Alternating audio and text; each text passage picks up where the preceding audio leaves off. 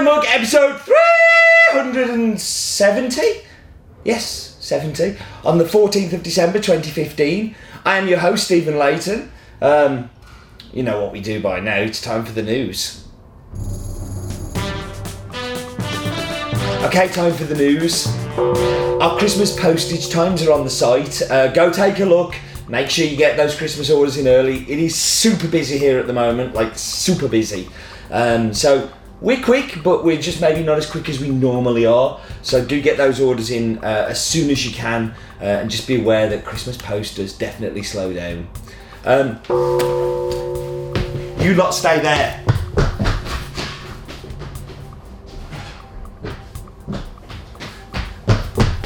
That was Slick, right?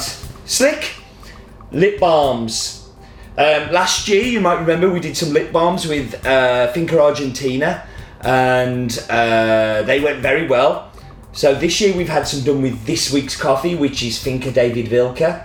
They're on the site. All money raised from them will go to a project for David. I don't know what that project is yet because I need to talk to him, but I'm sure we'll find something. So it's just a little bit of fun and a way of giving something back to a producer.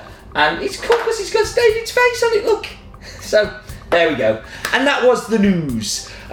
So now it's time for Focus On. And normally on Focus On, I'm going to go and ramble and stuff, but I'm not. I'm just going to send you a little project today.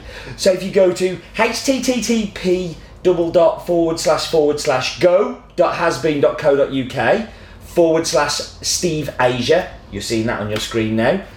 That will take you to a video I did when I was on the Tabba Tantrum tour of Asia, which talks all about Bolivia. It talks all about the issues that Bolivia has. And if you want to know more about Bolivia and you really want to focus on it, it's one of the talks I've done I'm most proud of. And hopefully you'll find it interesting. So do go and check that out.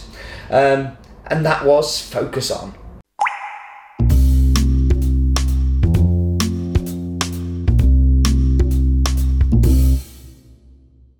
So I hope during that little trial you watched the video. I'm so pleased to see this coffee back for its 5th year. It's become one of my favourite coffees, hence I've taken a lip balm out of it. And I know that it's one of your favourites as too out there because it's one that we get a huge amount of feedback on.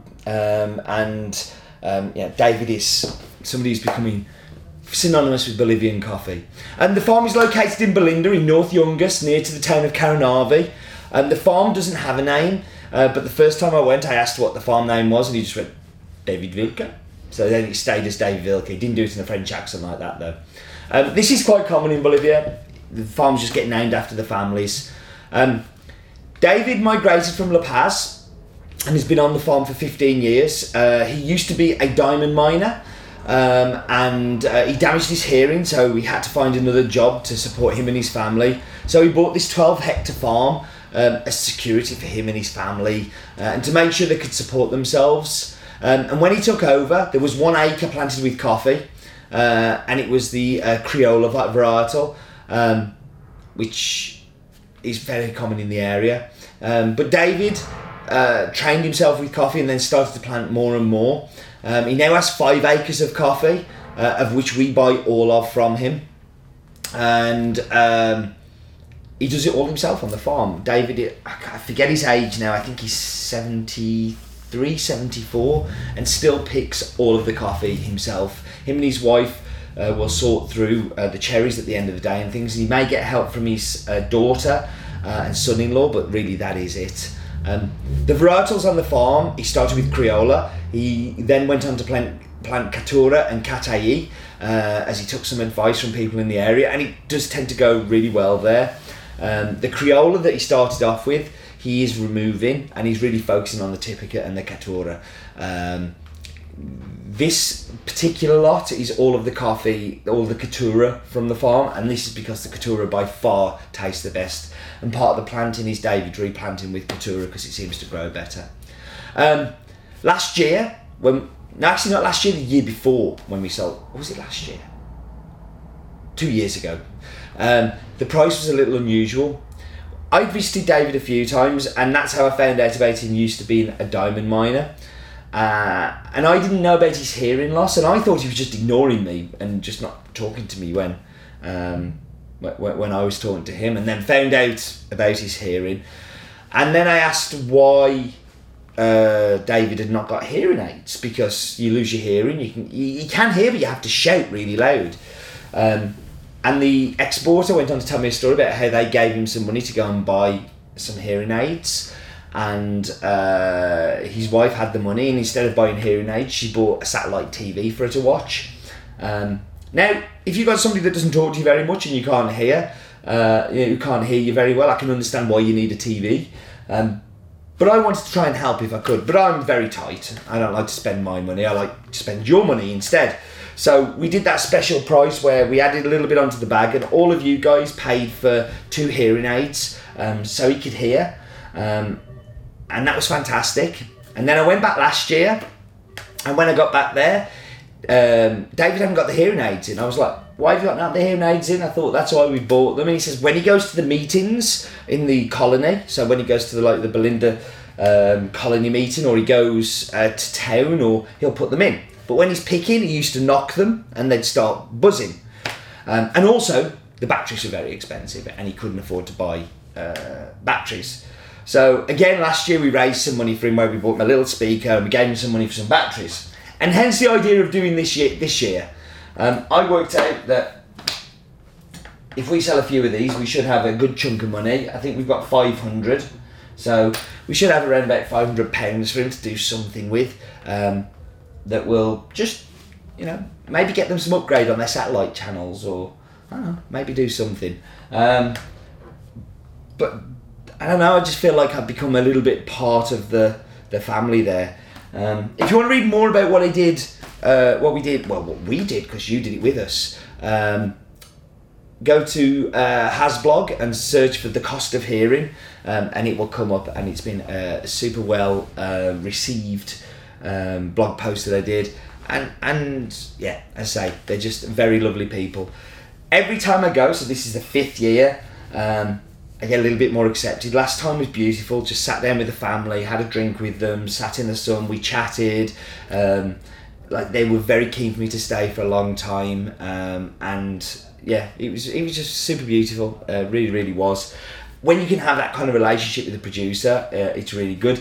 This year he came to see me at the mill as well, so we were staying at the mill and he came down and had a couple of hours with us at the mill when he was delivering his cherries. He's also started to motivate his family to start delivering coffees, and later on in the year hopefully we'll be seeing a lot from his family, which is stuff that he's done with them to help them improve their quality. So we're actually not just motivating David, we're motivating lots of other people as well. So we should talk about the facts and figures. So the country is Bolivia. It's a farm called Finca David Vilca, nicknamed by us. He started the farm in 2001. It's near to the town of Caranavi. It's in the North Yungas region of Bolivia. It has an altitude of 1,570 to 1,600 metres above sea level. He has 5 hectares of coffee. The farm is around about 10 hectares. He has around about 20,000 plants on it, of which majority are Caturra. There's a little bit of Criolla and a little bit of Typica. It is a fully washed, dried on raised beds, and then finished off in a mechanical dryer, because that's what they do in Bolivia. The weather and the drying is so slow because of how high they are that they like to speed it up a little bit, otherwise it gets a little bit meh. So we should go and do this week's map bit.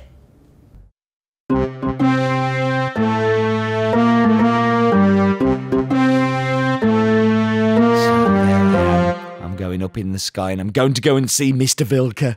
I always like going to see David's house. This is slightly less painful than last time and a lot less air travel involved. But we're going across to South America, and there is the wonderful continent, but we are interested in Bolivia. So we're going to zoom down to Bolivia. Bolivia, neighbouring Brazil. Brazil neighbours everywhere, though, so it doesn't really count.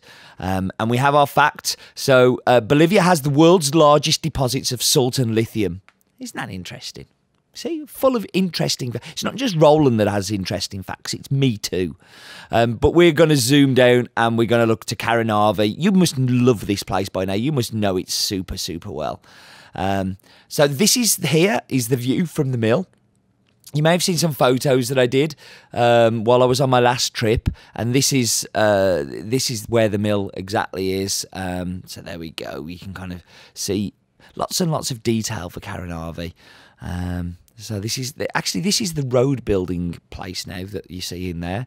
They're developing the road between La Paz and Carnarvon. But we are going to zoom down to the farm. I've got a frog in my throat. There we go, it's gone.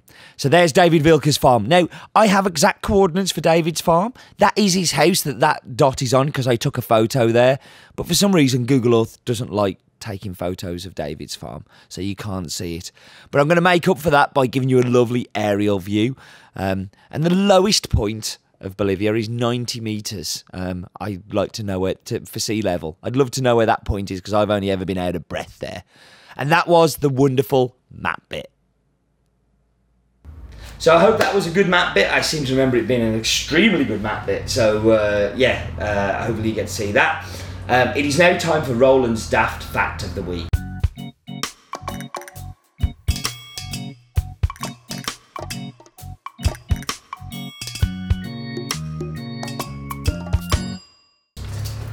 In Bolivia, there are 37 recognised national languages. Not one of them is Kanak, so they can't understand a word that Steve says.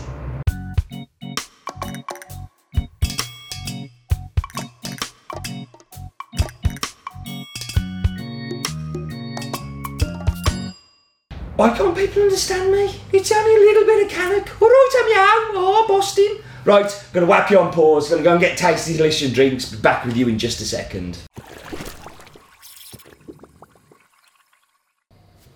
We are back. Let's get into this espresso quickly, because I love this espresso.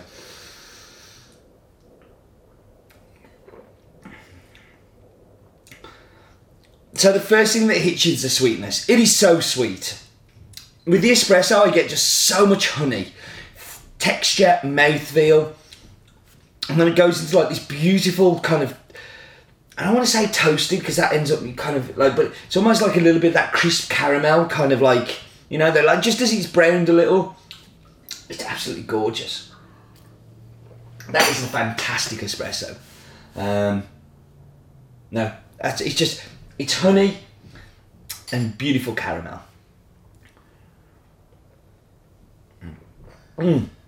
We add milk to it. Oh. We gotta let that carry on. We're just ignoring that the phone is ringing in the background. In fact, can I do it from here? No. Yeah. No, carries on. So this is so slick tonight. So slick. When you add milk to it, it changes from honey to a beautiful smooth milk chocolate. And that's pretty much it. It's like there's no lot else there. But do you know what? I like milk chocolate. I think it's a very satisfying, uncomplicated cappuccino. And into the brood. Look at this. It's my Sunderland Merry Christmas mug. All I want for Christmas is 3 points. It's not going to happen, is it?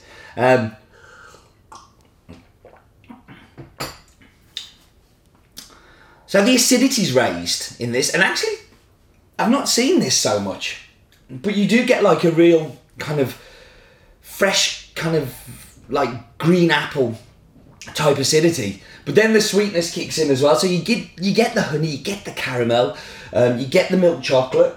But actually in here, there's this really, I want to say green apple, but I'm starting to kind of edge towards grape. It's a refreshing drink. It's a beautiful coffee from a beautiful man who's part of a beautiful family in a beautiful country. I'm very proud to work with David. I love working with David. He's become very special to us, and his coffee is very special to us, and I hope it's very special to you. So anyway, that was this week's In My Mug. Thank you very much for joining me as always. I'm sorry about the phone ringing in the background. What can you do? And do remember, life is definitely too short for bad coffee.